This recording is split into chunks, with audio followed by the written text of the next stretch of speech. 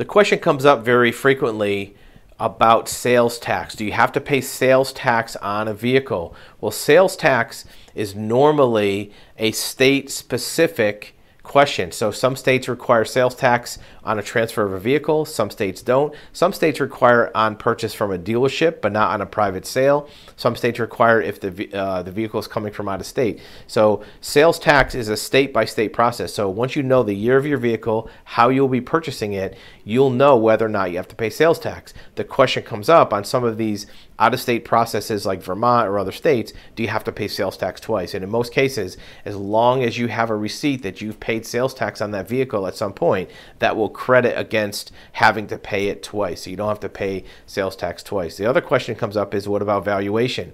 What is the value of the vehicle used for taxes? If your vehicle is an old rust bucket that needs restoring, you don't want to pay sales tax on the book value if it's not worth that. There are usually methods to request that an alternate value be used to calculate your taxes, but you have to have a certified appraisal. They're not going to take your word for it, because if they would, then everybody would just say my car's a piece of junk and never pay their proper tax. So if your vehicle is in a condition that's not equal to what the book value is dictating, you may be able to use an alternate process for valuation that'll save you some money on taxes, as long as it's legitimate and you're not trying to avoid proper taxation.